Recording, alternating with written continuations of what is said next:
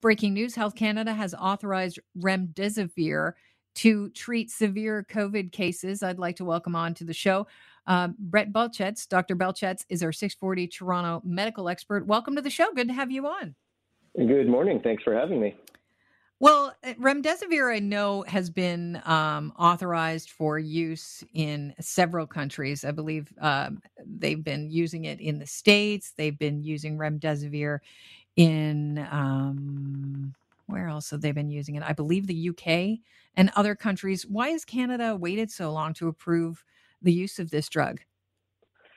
Well, this definitely follows a pattern in terms of what we've seen around approvals, not only for treatments for COVID-19, but also even laboratory testing for things like COVID itself and antibody tests. What we've seen is a generally more conservative and slow approach on the part of Health Canada to new treatments and investigations around this illness. And in fact, around many other conditions historically than what we've seen in other countries. And while that can create a little bit of an issue when we're in the situation of a pandemic like right now, where people are clamoring to have the latest, greatest treatment that they've heard about on the news.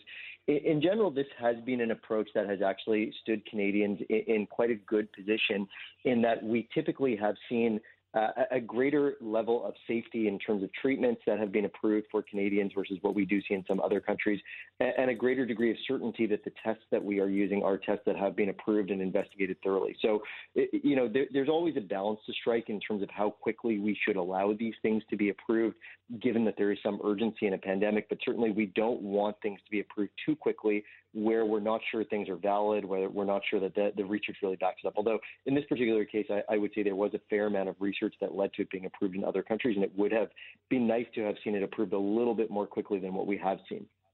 So are we letting other countries, do our work? Health Canada basically looking at other countries and letting them use their citizens as guinea pigs. I know that sounds terrible to say, but if they've approved it, we look, we watch, we wait and see.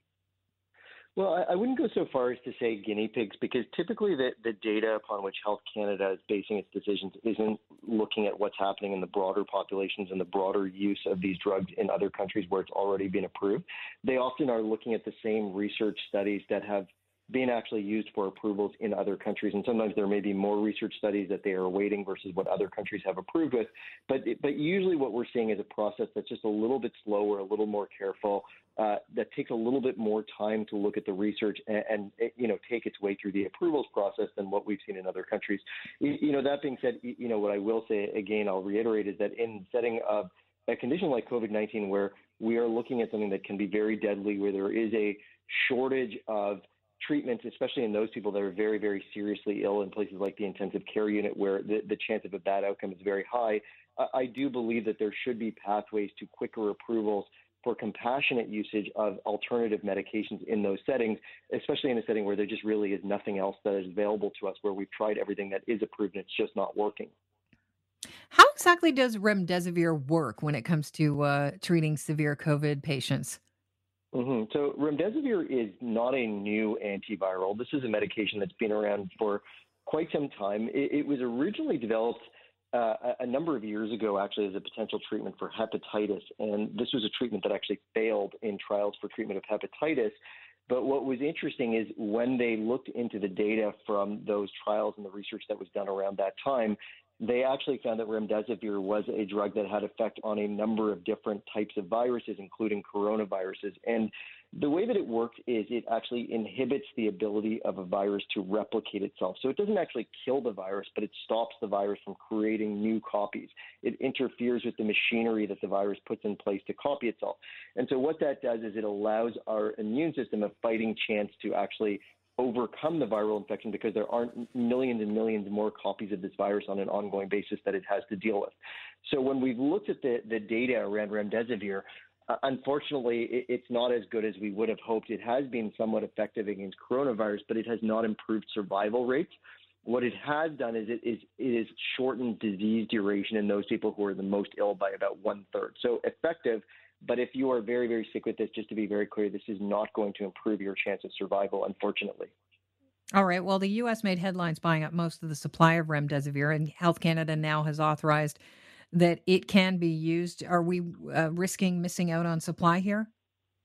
It's always a possibility, especially in this day and age where there are limited supplies of drugs around the world. And certainly, what we are seeing is behaviors where some countries are stockpiling levels of some drugs that they believe to be of use. So that is always the risk that we could run out. And that always would have been the risk, even if we had approved this earlier. We just, unfortunately, as a small country, we very much struggle to compete on global markets with countries like the United States that have way more buying power. And when we're purchasing supplies on a global stage, typically companies like to sell, in the largest possible quantities and at the highest possible price. And as I said, it's just very difficult for us to compete.